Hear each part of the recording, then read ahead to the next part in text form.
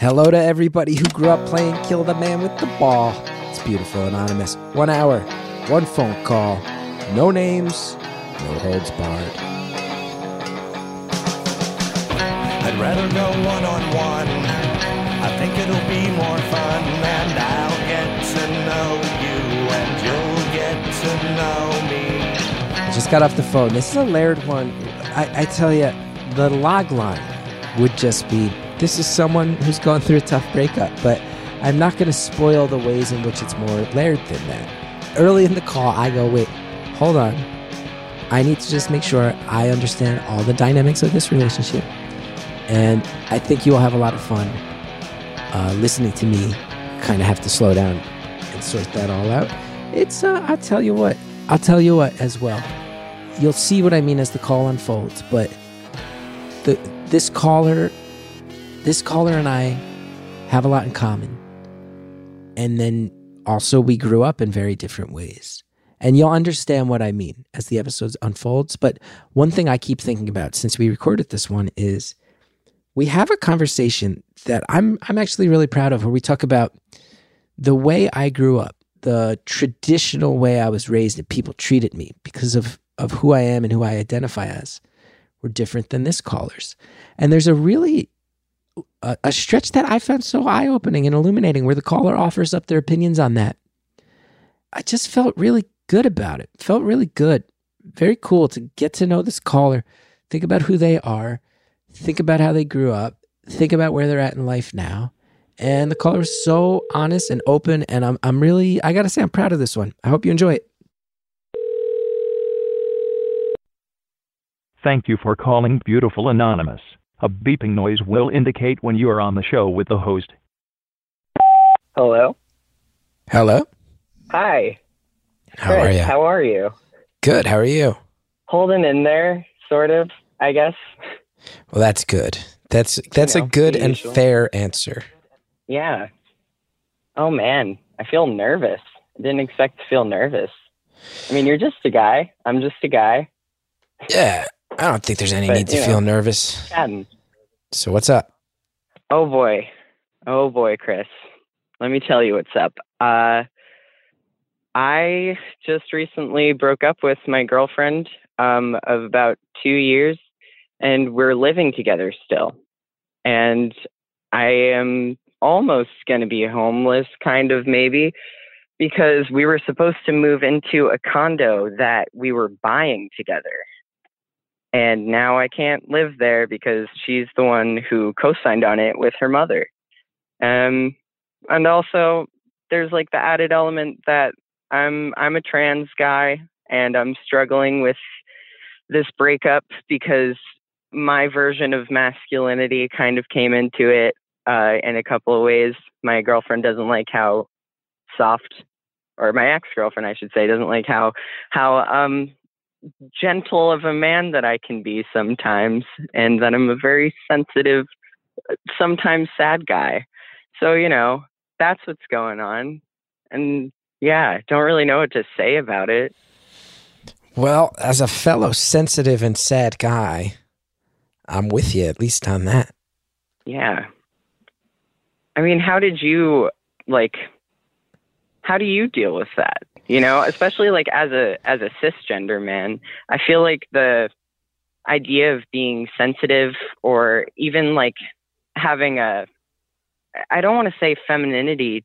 I always call it a paternal kind of masculine. There are guys out there that are really bro-y. There are guys who are brooding. And then I think of the paternal masculine is like a sensitive kind of guy who wants to nurture people in the same way that we talk about women being nurturing people. And maybe I was just socialized that way, but I want to know what your take on it is.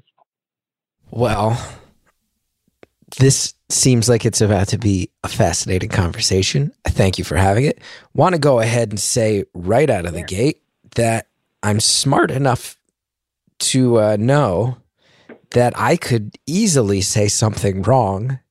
And if I do, please yell at me. I'm way into that. I'm not going to yell. Or let me know. I won't yell, but I'll come at you. Please do. Hold my feet to the fire. I'm Let's a put it women's that way. studies major.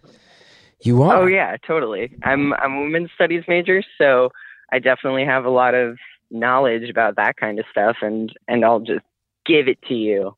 Yes. In a very kind way. Please do, because make it educational.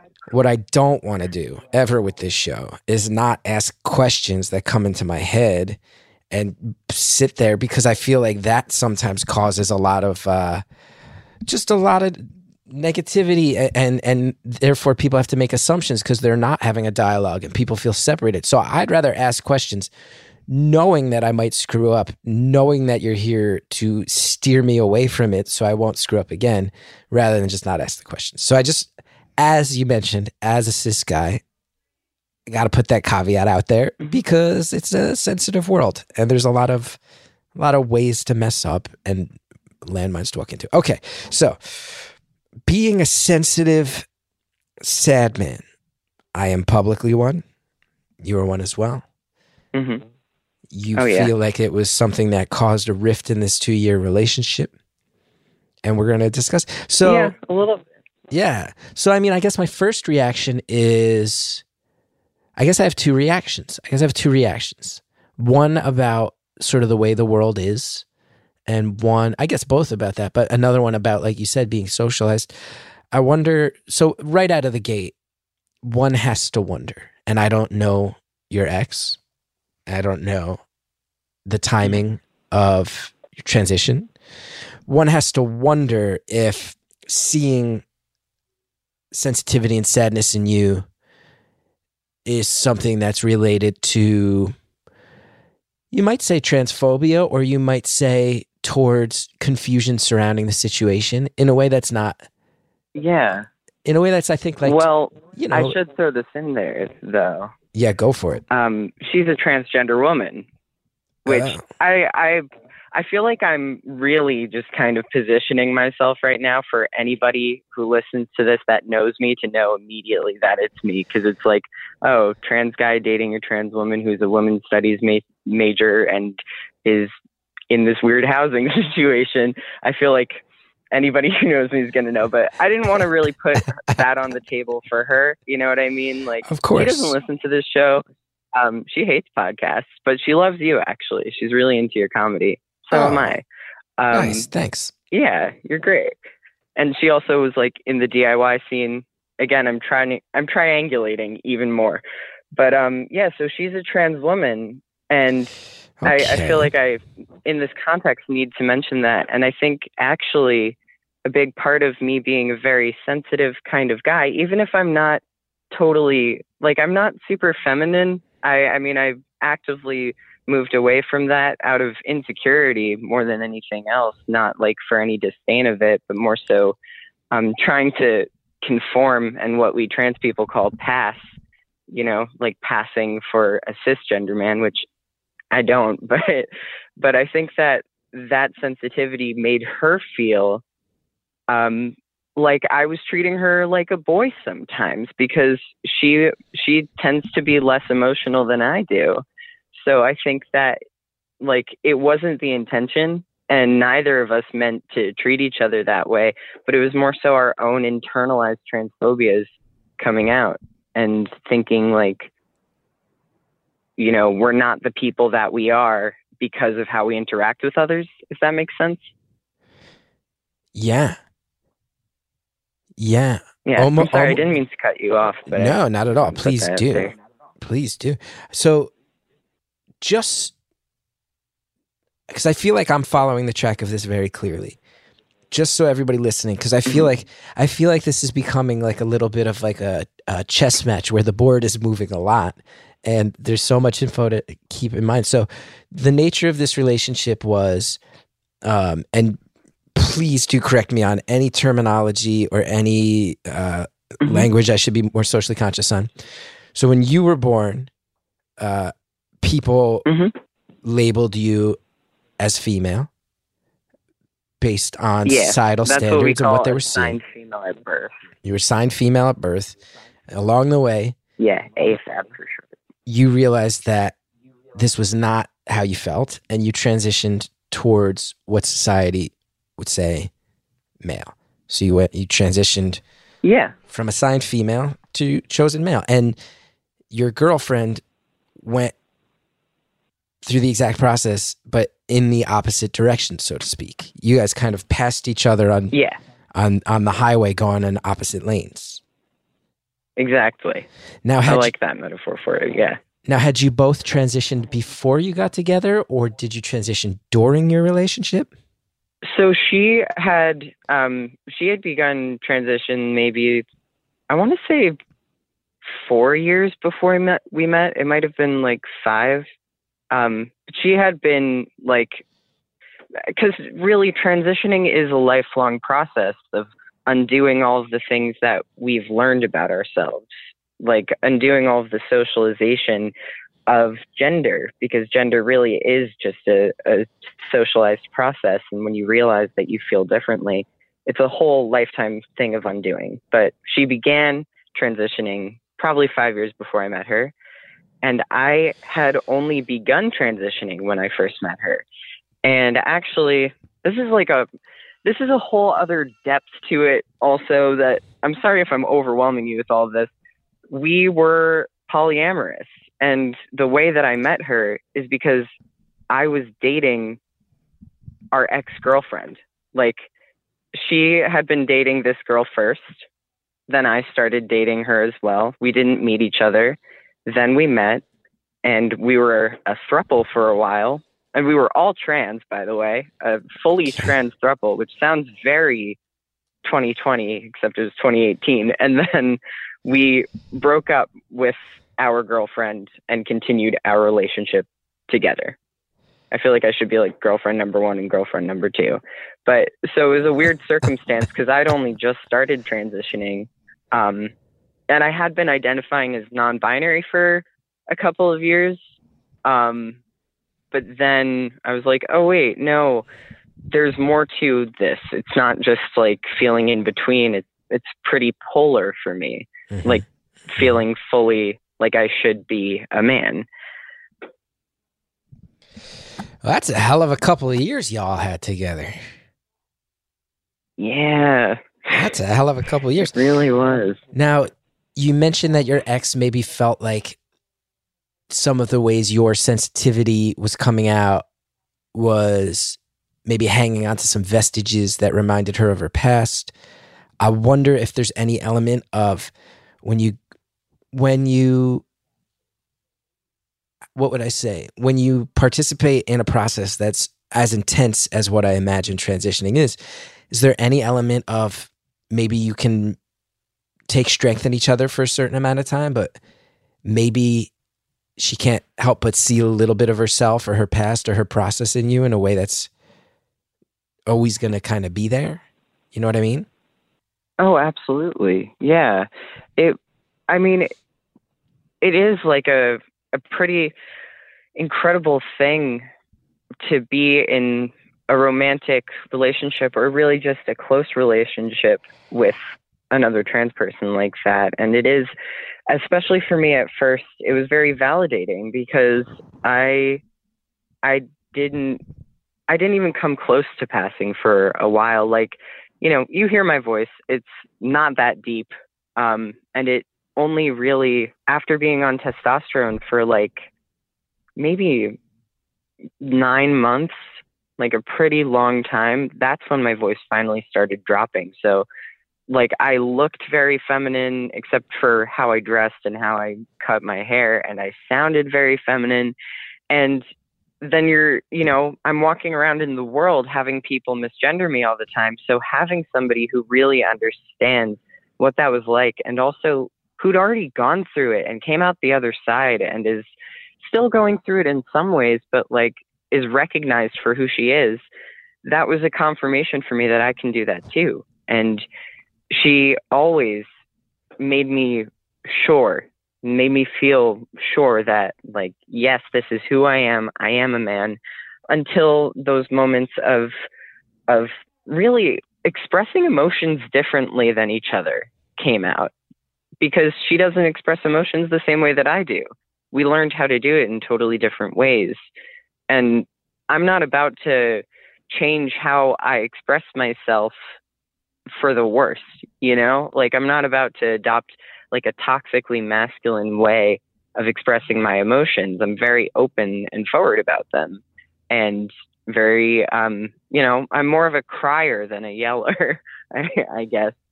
And yeah, so I don't know. I don't know exactly what I'm trying to say, but yes, you're right. This is a very layered one. A very layered one. I just want. Yeah, I want to say I'm something. throwing a lot of things at you. Yeah, for sure. I like it. I just want to say one thing. I want to say one thing because I feel like, what would I say? When I was I'm turning 40 in a month. And I'm kind of in the exact age, they call us Xennials, I think, where we straddle Generation X and Millennials. And now there's young people that are another step on the ladder beyond Millennials. They're starting to come up. And I want to put out there, like, when I was in high school, to my knowledge, there were not any kids out of the closet in any sense of queerness. And there were people who... Oh, totally. You know, based on behavior or personality affectations, you might say, I wonder, you know, if this person is keeping this quiet, but and whatnot. And that was how my generation kind of came up, because people had so much fear of isolation. And I feel like your generation are the first ones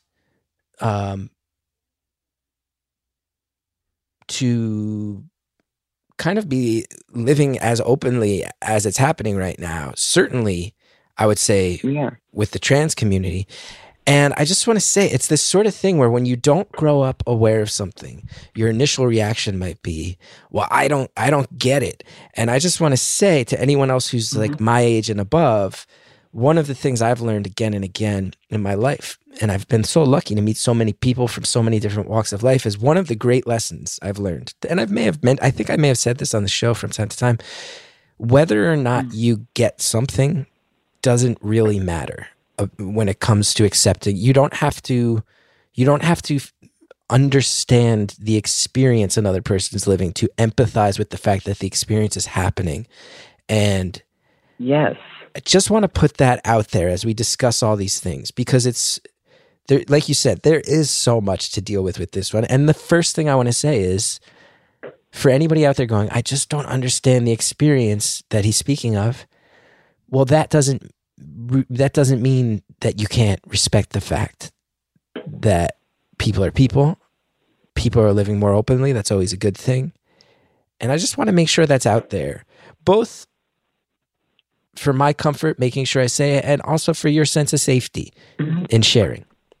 Yeah, I really appreciate that. And I'm glad that you've said it. And I agree with you. And I mean, I've seen that a lot, you know, like having a family who's relatively supportive, which is incredible. And I feel so fortunate for that, who grew up in a generation where they didn't know trans people, and or the people that were trans were in the closet, and having them say, like, I don't get it, but I still love you and I still accept you. And I think that it's the kind of thing that if you've never been exposed to it and you don't get it now, if you allow yourself to open up to that exposure, you will get it in time. It's just a matter of communicating and sharing. And that's what I love about this podcast, because there are so many people from so many walks of life that I don't know anything about.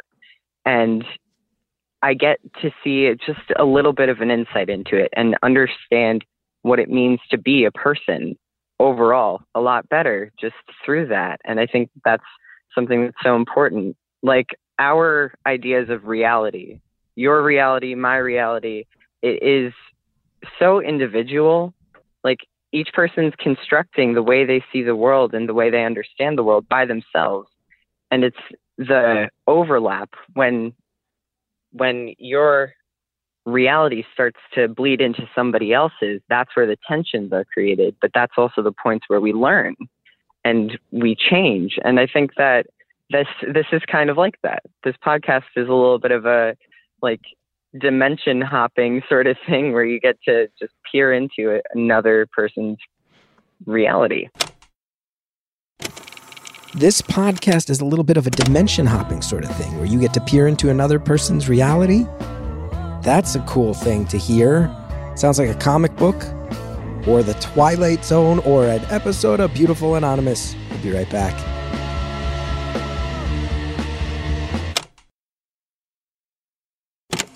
All right, everybody, break over, buckle up, back to the conversation. Dimension hopping sort of thing where you get to just peer into another person's reality. I'd like to said think that so. word too many times, but I like it. Yeah. I think we're on the same page. Now, one of the questions that came up early was you had asked, you had asked me the difference in you being a sensitive, sad guy and me being a sensitive, sad guy and how I reconcile my own sensitivity and sadness. And I said, well, maybe there's layers of transphobia involved with yours. Quickly, that was dissuaded as you've been in a thruple with trans people. Clearly, this is not rooted in that. We explored maybe some of the associations. I also wonder, I had to kind of embrace my sensitivity and sadness in my, mid to late 20s. It's the first time I felt comfortable letting my guard down. Growing up in northern New Jersey in the 80s, my world wasn't looking for sensitive sad guys. But I wonder if the fact that I still grew up, like you said, socialized behaviors. I was playing tackle football with my friends. We would sometimes just beat the shit out of each other. There was a game called King of the Hill, where you'd go to a hill and one guy would stand at the top of the hill and everybody else would charge up the hill. And the guy at the top of the hill would just try to beat the shit out of the people so they'd fall back down the hill, and then they'd all try to toss them down the hill so they could be king of the hill. There was Kill the Man with the Ball, where you'd throw a ball on the ground, and then everybody would try to get the ball, and whoever got the ball, you would literally pound them with your fists and stomp on them, and then try to get them to drop the ball so you could get it. So I wonder if the fact that... What the fuck? Oh, yeah, that's so insane. I can't fathom that. Yeah, see, that's the side of my people. We're going. Some people look at the trans community and go, "Well, I just don't get it." And then you're looking at me going, "You punched each other in the face for fun," and it's like, yeah, that's what we did as a bunch of kind of rowdy Irish Catholic kids in the 80s in my neighborhood. So I wonder, just based on your reaction there, of like, whoa, of like, I wonder if my sensitivity and my sadness has the luxury of still standing on a foundation rooted in growing up with all of those sort of traditions of growing up a quote unquote boy. And if that doesn't in some way invite some comfort to people, whereas people's latent discomfort might arise when they sense your sensitivity because it feels inherently rooted in a different life experience. Does that make sense? Yeah. I think I just said some stuff that makes sense, but I never know. It definitely does. No, you did, because that's what I talked about a lot with my ex. Because really, like, when you're socialized as a cis man, and I guess to the most extreme, you are taught to not express emotion, and that the only acceptable emotion to express is anger. And like, that's what beating your friends up is, as a form of camaraderie. It's like finding the joy in anger, almost like finding something positive to it, when it's like, really, I think that's really fucked up, to be honest. But I'm also coming at it from the perspective of like, I was a really sad girl for most of my life. Right. And what I did with my friends was sit and talk and just like complain and tell each other everything that we were feeling and cry, like, which sounds really, that sounds over the top, and it sounds like such a caricature of what feminine friendships are like. Like, of course we fucked around sometimes, and sorry, Sally, but we had we had fun, you know, and the difference is that, like, I think the way that playing with people, like joking around with people when you're socialized as a girl versus a boy, it's that when you're socialized to be a boy, it's more constant. It's this kind of like barrage of always making fun of each other and always hurting each other to be like, you're my friend, you know? It's like bullying your friend to express that you're friends. And then girls bully each other to bully each other, and it doesn't feel good. There's no reward to it. So that was an issue I was having with my girlfriend, because I also like have a history of emotional abuse as a child.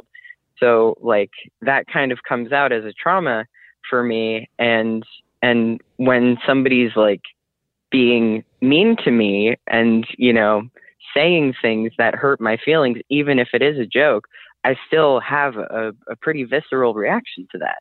So my girlfriend was like, you never learned how to roughhouse. You never learned how to play like that. And I was like, yeah, no, I didn't. And you can't fault me for that. I never fucking learned. I keep cursing. I'm sorry. Who cares? But I never learned how to do that. Don't worry about cursing. It's fine. Yeah.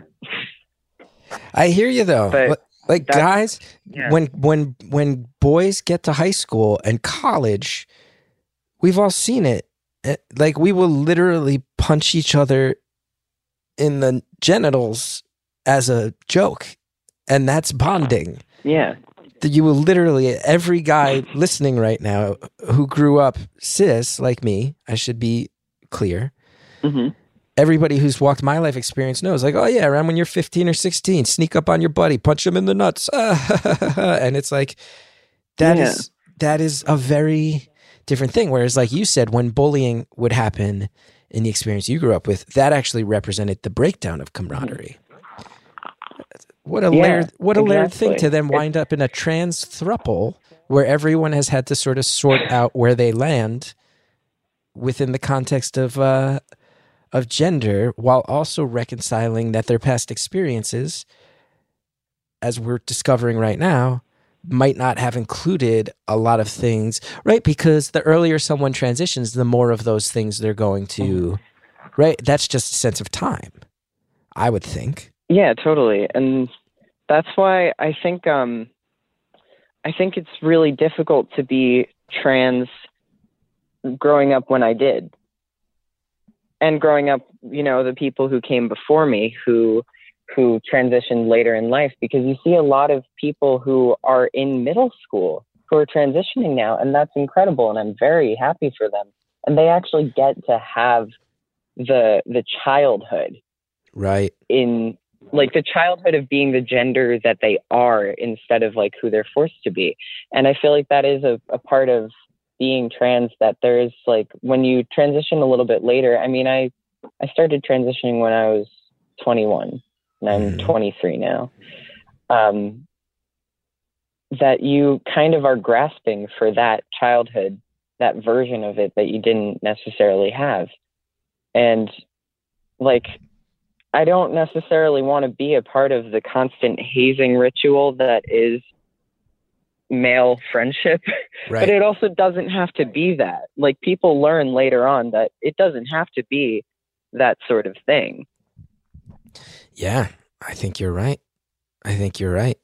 Yeah, but it takes so long, and it is another process of undoing and learning how to express gentleness with your friends who are also men. It takes a lot of time, and I think it really is situational. You see people who don't ever come back from that, that's like their whole lives. This is, I have to tell you, a very, very interesting conversation for me. And I thank you for having it. I really do. Because, you know, one thing that we're sort of saying right here is like, traditionally, at least in American society, for better or for worse, guys are taught, be tough, swallow your shit, know how to take a punch, know how to land a punch, like all that stuff. And and people who, you know, born female, assigned female, are taught it's much more okay to be in touch with your emotions. It's okay to like write in a diary and cry about stuff that you're feeling and open up to your parents more. And it's just so wild to realize that for a guy like me, I can go on stage and go, I grew up in North Jersey. I used to get fucked up in college. I used to go on these drunken rampages, this and that. And here's the people I grew up with. And now I'm going to share about how I actually was feeling so sad and how I'm nervous about telling you that now, but I feel like there's some importance in being open about the fact that I am sensitive to that. People look at me and go, well, man, that's so brave. Whereas you grew up in the situation where sensitivity was encouraged and expected, and now you've transitioned to being a man, and people look at your sensitivity and go, and this is I'm going to say something that might sting. It's something that's, and I'm saying it because I'm saying it because it's shitty, because you are bringing to the table a sensitivity that other men fight to get to when they grow up, and that I fought to get to. But with you, people will inherently go, well, does that mean there's still some femininity in there that you're not accepting of? And it's what a weird thing to realize. We wind up in the same place, but the life experience I had, people tell me I'm brave for being sensitive. The life experience you've had, people call into question the validity of how you see yourself. It's really, really strange. Yeah, my identity is, I feel like for myself and for a lot of trans people, I can't speak for everybody because it is such an individualized experience. But I feel as though my identity is constantly on trial in a lot of ways, that this judgment is being passed. And if you make the wrong step in any context, your validity as a person, your validity in your identity is just taken away, and it's chipped away at, and it makes you question yourself. But I have to take comfort in who I am and like accept who I am and stop feeling alienated from myself in order to just survive, like in order to function. Because if I don't, I'll be in a hole about it. But like, I truly believe that strength is vulnerability. Like if you're going to have real strength, it is vulnerability. And that a lot of women, a lot of people who are socialized AFAB, I should say, and you see, I do it too, and I'm going to offend my own community. But it's hard to undo that in a lot of ways. But they almost have a little bit of an advantage when it comes to being strong. It's just how we deal with emotions that I think makes people feel weakness. And I think that maybe the inability to feel vulnerable, the inability to share in that way, is probably what creates a lot of toxic masculinity and a lot of insecurity in men, because they can't express the feelings that they have and the insecurities that they have in a way that they can get over them. Instead, it turns into like, suck it up, be a man, like grow a pair, that kind of shit. And it doesn't help anybody. So I think that you actually like bravery is a loaded word in a lot of ways. I think that really, if you feel brave, then you are, and other people can't assign that to you. It's like you have to accept whether or not you are brave. And in a lot of ways, when somebody says that you're brave, they are victimizing you. I feel personally, because it means that you had to overcome something when like maybe you didn't feel that way. Maybe you just came to a realization on your own and you developed this yourself, and it wasn't something that victimized you. It's something that you grew from.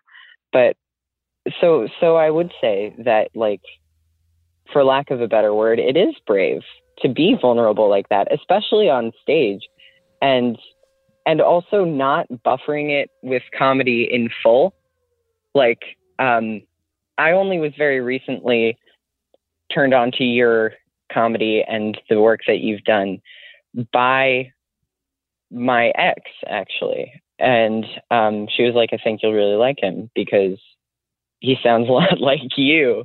And he has a lot of ideas that you have. And he also loves the Smiths, like the sad boy you are.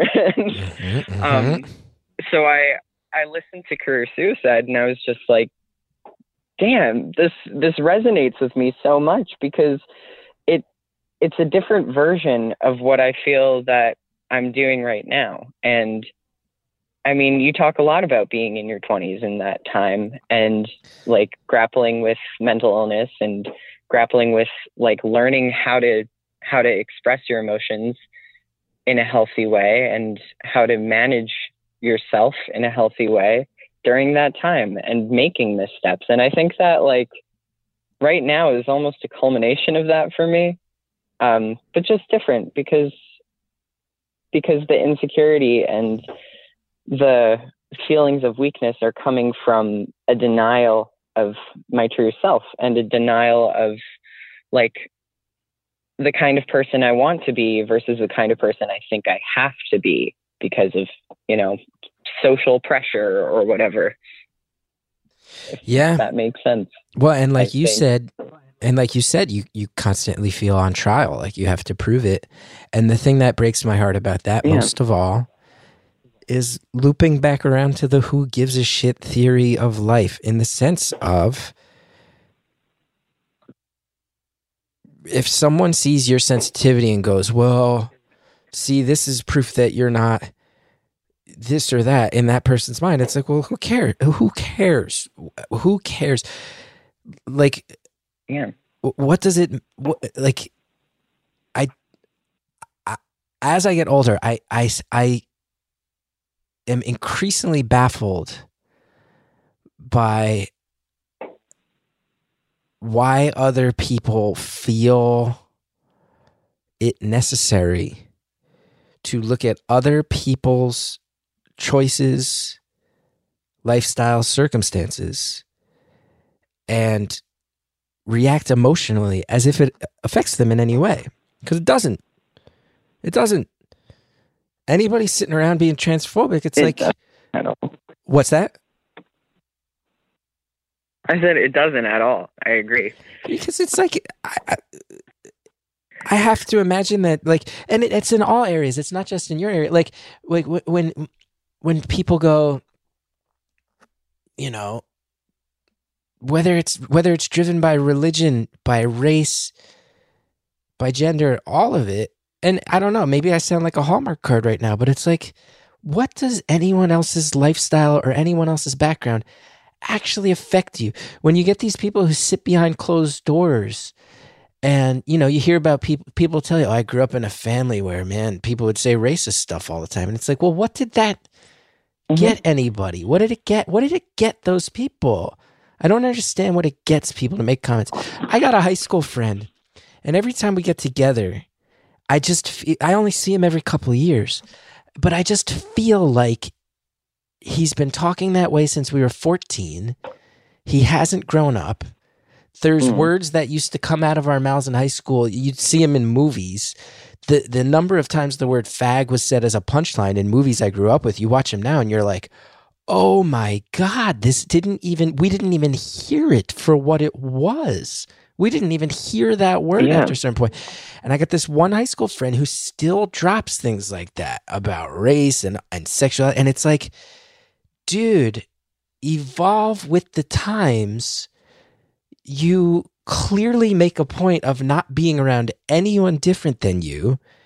And the fact that you have these comments to make about people different from you just shows that you are there is no world in which anybody's lifestyle is affecting you. You make a point of shutting out other people's lifestyles, and yet you have the most aggressive shit to say about other people's lifestyles than anyone I've met, anyone else I know. It's maddening. It's maddening. Yeah. It's like if you don't want to be a citizen of the larger world, that is your choice. But you probably just need to kind of shut the fuck up about people out there in the larger world because you're making a point of not knowing them. So, Yeah. So be okay with your own ignorance and stop spreading it. Yeah. I mean, I guess it's like exposing one's own ignorance in order to feel correct in a way. Like if I feel like your friend, and I also have a lot of friends like that from high school and stuff that I don't really talk to anymore because I moved away and I just kind of like have a habit of cutting ties without even knowing. But people who really did say a lot of messed up things, and I'm not going to deny it. Like I did too when I was in middle school and stuff. Like I used language that was really violent, to be honest. Like it is hate speech overall. And then I learned and I moved on and I learned how to be a better person for it because I accepted my ignorance and didn't think that I was smarter than other people or that like my truth is the only truth. I think that's like maybe not the core of the issue, but definitely a part of it, that like these people who have these ideas that are any kind of ist, whether it be like racist, sexist, xenophobic, homophobic, when they have those ideas and they believe them to be true, when they're confronted with another person's truth, when they're confronted with just a different version of it, they feel like stupid or something. They feel ashamed, maybe. I don't know if they feel shame. Maybe they're too wrapped up in themselves to even feel that shame. But there's still something there that's causing them to be resistant. Yeah. And that resistance is terrible. It's dangerous. We're going deep, philosophical. When we get back, we're also going to hear about, some gossipy details on the breakup. We'll be right back.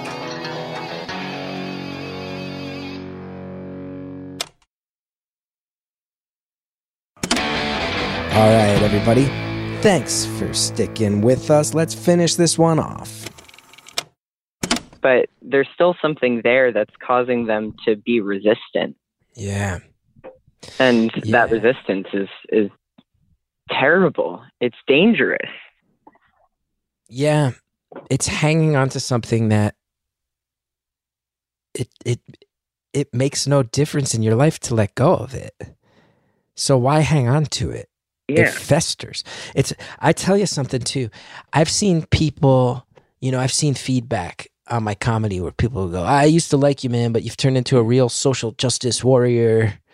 You turned real snowflake and PC. And I'm like, no, here's what actually happened. Here's what actually happened in the course of my career is when I was doing my public access show, I started to meet more and more people because we were bringing in musicians. We were bringing people who weren't from the comedy world. It was attracting a fan base that really, I think I always felt like an underdog and wore that on my sleeve, and it attracted a lot of other underdogs, and they weren't like me. And there's two things I'll point out. Two things I'll point out that I think are very illustrative of exactly what we're talking about now, which is one, the music bookers on our show, there were 3 of them. 2 of them helped run this feminist collective that would put on punk shows, making a point that every band had, female front person or female identifying front person or female transition front person, however you want to phrase it.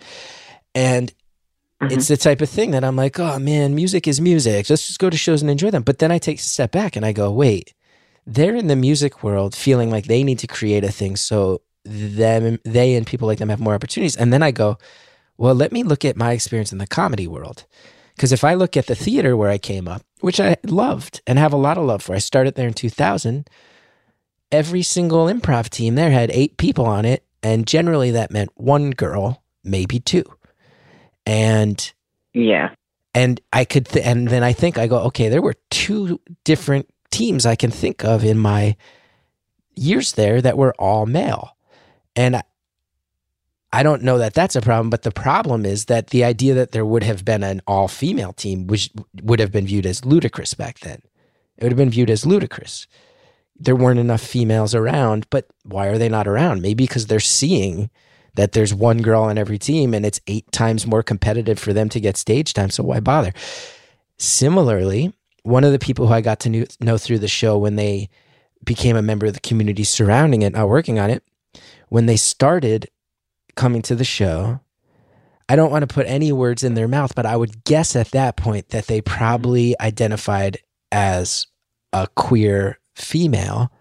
And at this point, they identify as male and have been on hormones for years and really present as male. And I had to grow up and I had to get in touch with my integrity and my values because, again, once you meet people who are actually living a certain life, you immediately realize it's not outlandish to feel the way you feel. It's not cartoonish or something to roll your eyes at. People are just living and struggling and trying to be who they are. And when you actually meet people, you go, oh, I think I got to change the way I talk. I think I got to change the way I think. Because this is a nice, chill human being and I want to hang out with them and I want them to feel comfortable. So I better just start learning. I better shut up and learn because that's just kind of the way to treat other people. So it's not, I don't think I turned into all these people are like, he turned into a snowflake. I'm like, well, fuck you. I just listen. I just try to listen to people. Shut up. Anyway, I went on a big rant. I'm over talking in this episode. I'm talking too much. Let's talk about this breakup. It's an exchange. We're both talking. Yeah, it's okay. I'm steamrolling. I've noticed. Hear what you have to listen, though, these pandemic shows, I'm not talking to humans in my life in general, so I'm steamrolling the episodes a little bit more. I know. Please don't yell at me about it in the Facebook group. I'm working on it. I want to talk breakup. We got 15 minutes left. Okay. Is this a pandemic breakup? This went fast. I know, because it's been fascinating. This is a quarantine breakup, pressure cooker? Yeah, kind of. I think it was a long time coming. Like it's hard to say. I mean, I kind of at first felt that I was the victim in it when after thinking about it more and like looking at, you know, who I've been and where I've been in this whole thing, like I realized that I played my part too, but we were kind of on a downward spiral for several months. And my girlfriend was starting to distance herself from me more and more. And I just was confused by it. And then I kind of became like clingier in a way because I just wanted attention, you know, I just wanted attention, love, and I wasn't getting it. And by not like providing that space and being so needy, sometimes it created even more tension. So then when this all happened, I lost my job pretty quickly. My last day of work was like April 15th and she was still working. So I was just like at home all the time, feeling lost and scared and frightened and also very lonely because she wasn't around and she was spending all of her time with her friends. And it kind of grew to this boiling point one night where I just got really fed up and she came home for a second and told me that she was doing an impromptu trip to somewhere that is like almost 3 hours away just because. And I lost it for a second. I was like, you have been avoiding me. You've been neglecting me. And I feel completely abandoned by you. And if you don't talk to me and tell me what's going on, we have to break up. And then like the next day she came back and she was like, I think it's a good idea to break up. And I was convinced for a while that she knew that she wanted to break up with me for much longer and didn't tell me. And I was really pissed off because we were going to be living in this place together. And had she told me earlier, I would have been prepared and I wouldn't be scrambling to get a house when like now my lease is up on May 1st and I have to find a new place to live. And I've been trying, but people aren't showing houses right now. We're in a pandemic. Like they're not going to do that. So So yeah, but then, I thought about it more, and I was like you, the whole analogy about like you can lead a horse to water, but you can't make it drink. Like, you can ask somebody what their feelings are, but you can't push them. And I was kind of doing that because I was just so desperate for communication and for an answer and to understand what was going on, because I didn't, because she expresses her emotions so differently than me. And she told me that she didn't want to bring it up for such a long time, really, until I brought it up because I was so frustrated. And the reasoning was because she was afraid of how I was going to react, because I am more emotional than she is at times. And I do get upset more easily. Um, but really, she recognizes that that wasn't the right move. And like, you can't just withhold information from a person for the sake of you being afraid of the consequences. I think it would have been healthier had we had more time. But we're also like breaking up in therapy together. Like, I was like, do you want to come and see my therapist together, when we still thought we were going to make it work out? But now we've just been doing therapy to like make it amicable and to understand like where it went wrong and why we both have relationship patterns that are not healthy for us, and why we seek out people who we know can't live up to the things that we want, or even the things that we like. And it's been a process. It definitely was like pandemic boiling point kind of situation. But I'm really fortunate that we're still on good terms, even if we do get into like fights about it. We were able to bounce back and still be around each other, and also give each other more space than we have in 2 years, because we basically started living together immediately. She moved up to where I live and didn't have a place to stay, and we were barely even dating at the point. And I was like, oh, you can stay with me. And then it just kind of kept happening. Even after she found a place, she was staying at my house like all the time. And then both of us had to move. We had nobody to move in with. We had nowhere to live. So we're like, I guess we're going to live together. And I think that's what killed our relationship, to be honest. It just moved way too fast. And we didn't have enough time to really get to know the way that we both work in relationships and the inner mechanisms of how we interact with other people, in order to like better understand that, in order to be better with each other. But we didn't have that time, and we expected, what am I trying to say? Like, each of us expected the other to just know what they need and know what they want, because we were plunged in so fast that it felt like we were together for much longer than we were. But really, I think that I'm only just learning what she needs and what she wants, and she's only just learning that about me. We both assumed, but we didn't actually know.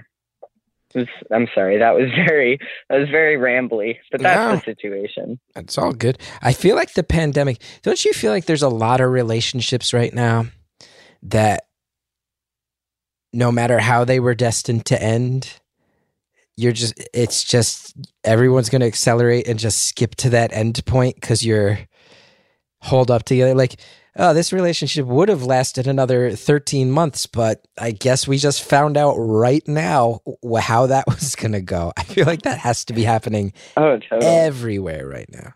And now you're still living together for the time being. Yeah, it's constant. Yeah, it's stressing me out, to be honest. And like, I think the worst part is the memories that the space holds, like our current apartment, the memories that are there. It's like this might sound kind of like new agey, but I really think that the energy that you bring to a place, it stays there. It's like all of the bad moments, all of the negative energy, it's like it's in the walls, and it just kind of gets to you. Because you can't run away from it, especially right now. Like, I have nowhere else to be. And I think that it's true. Like, these relationships that people are in are doomed to fail, or people like are realizing way more quickly that they don't actually like the person that they're with because they don't have any distractions from them. And that's scary. But there's also the flip side with like people who maybe just started dating before the pandemic and now they're spending all of their time together and are kind of just like essentially married all of a sudden.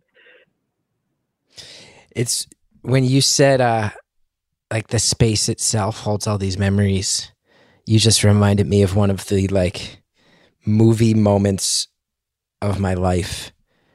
I just remembered it. You want to hear it? Yeah, tell me about it. So I'd been in this relationship off and on, but for the bulk of 8 years. So this is someone you think about marriage with, kids with. And then it was over. I just realized it needed to be over. And it was sad.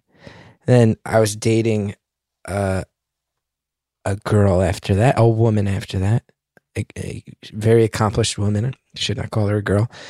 And she had just gotten out of a very long relationship as well. And we were together only a month or two. There was one night where she came over my house and she stayed with me. And then we broke up about, I'd say like 6 or 7 weeks after that. And in the conversation where we broke up, one of the very last things she said to me was, "Get a new bed. You got to get a new bed. That's the bed you slept in with her. Go get a new bed. It'll help you out." And I was like, "Whoa. You might as well have just taken a baseball bat and hit me in the head with it." She just goes, "Get a new bed. Wow. That's the bed you had with her. It'll really help you if you have a new bed." I was like, "Ooh, that tells me everything about why." Right. Yeah, big time, right? And also like, ooh, that just exposed how dating me in this stretch was, of like the lingering feelings. Oh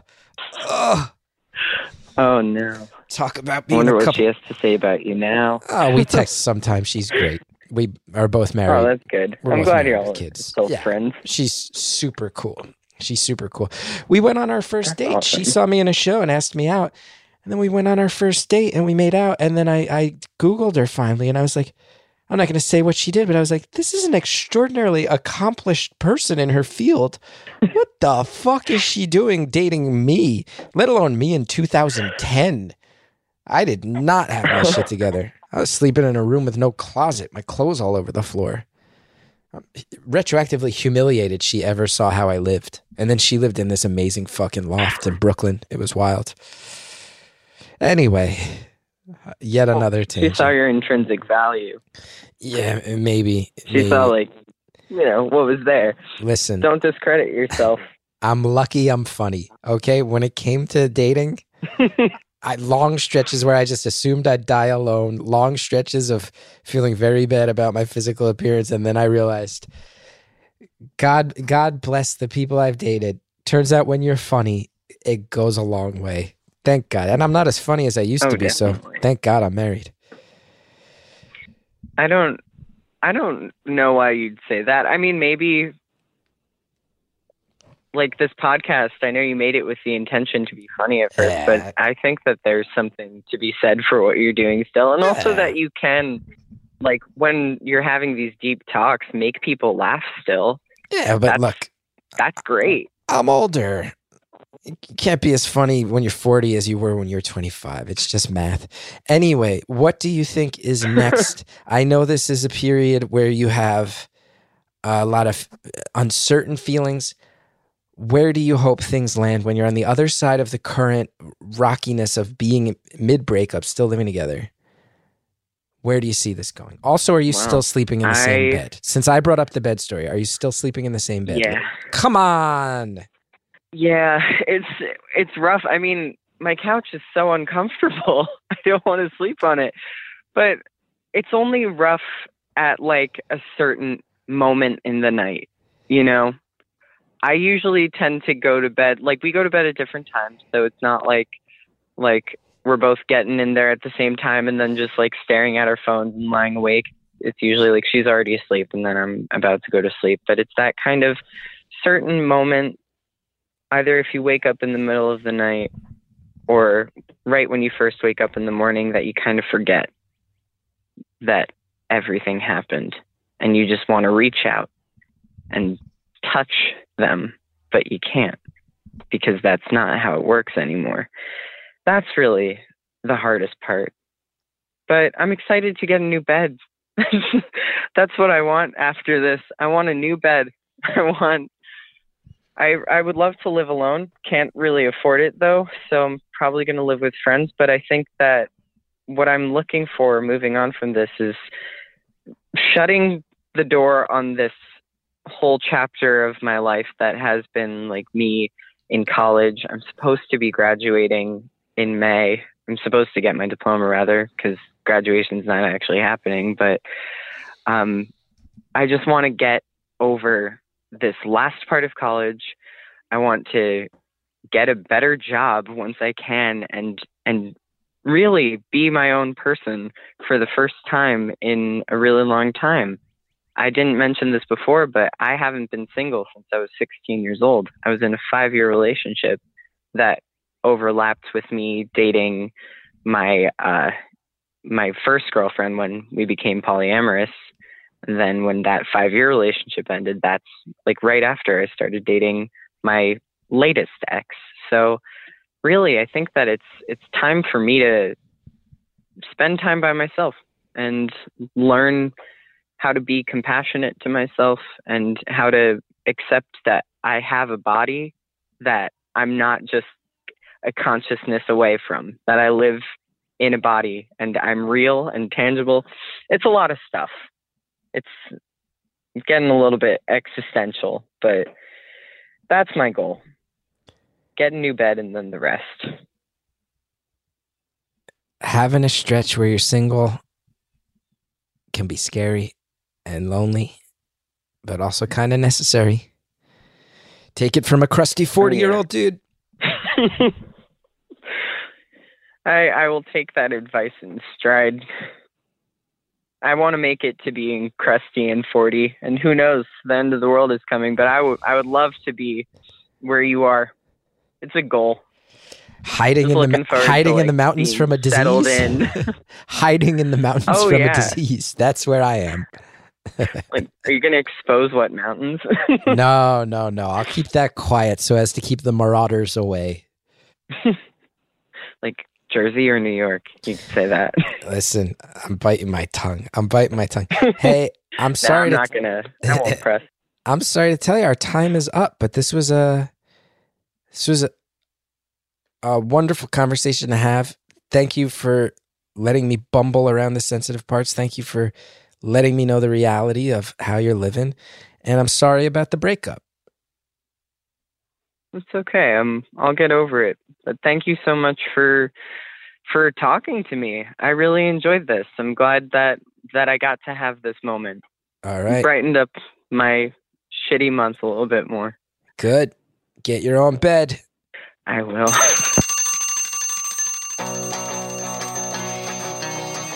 Caller, thank you for everything. Thanks for the philosophy. Thanks for the conversation. I felt like we started going back and forth in a way that is rare as far as thinking of all these different ethos questions and integrity questions. And it's fun to talk to you. Sorry about the breakup. Get a new bed, like I said. Thank you for calling. Thanks everybody for listening. Thank you to Jared O'Connell. Happy birthday, by the way. I don't know when this one will come out, but we're recording it close to your birthday. Anita Flores, thank you. Shellshag, thank you. Rate, review, subscribe on Apple Podcasts. If you want the whole back catalog, not just the most recent couple of months, Stitcher Premium is where you can find them. StitcherPremium.com/stories. The whole beautiful anonymous back catalog. Thanks for listening, everybody.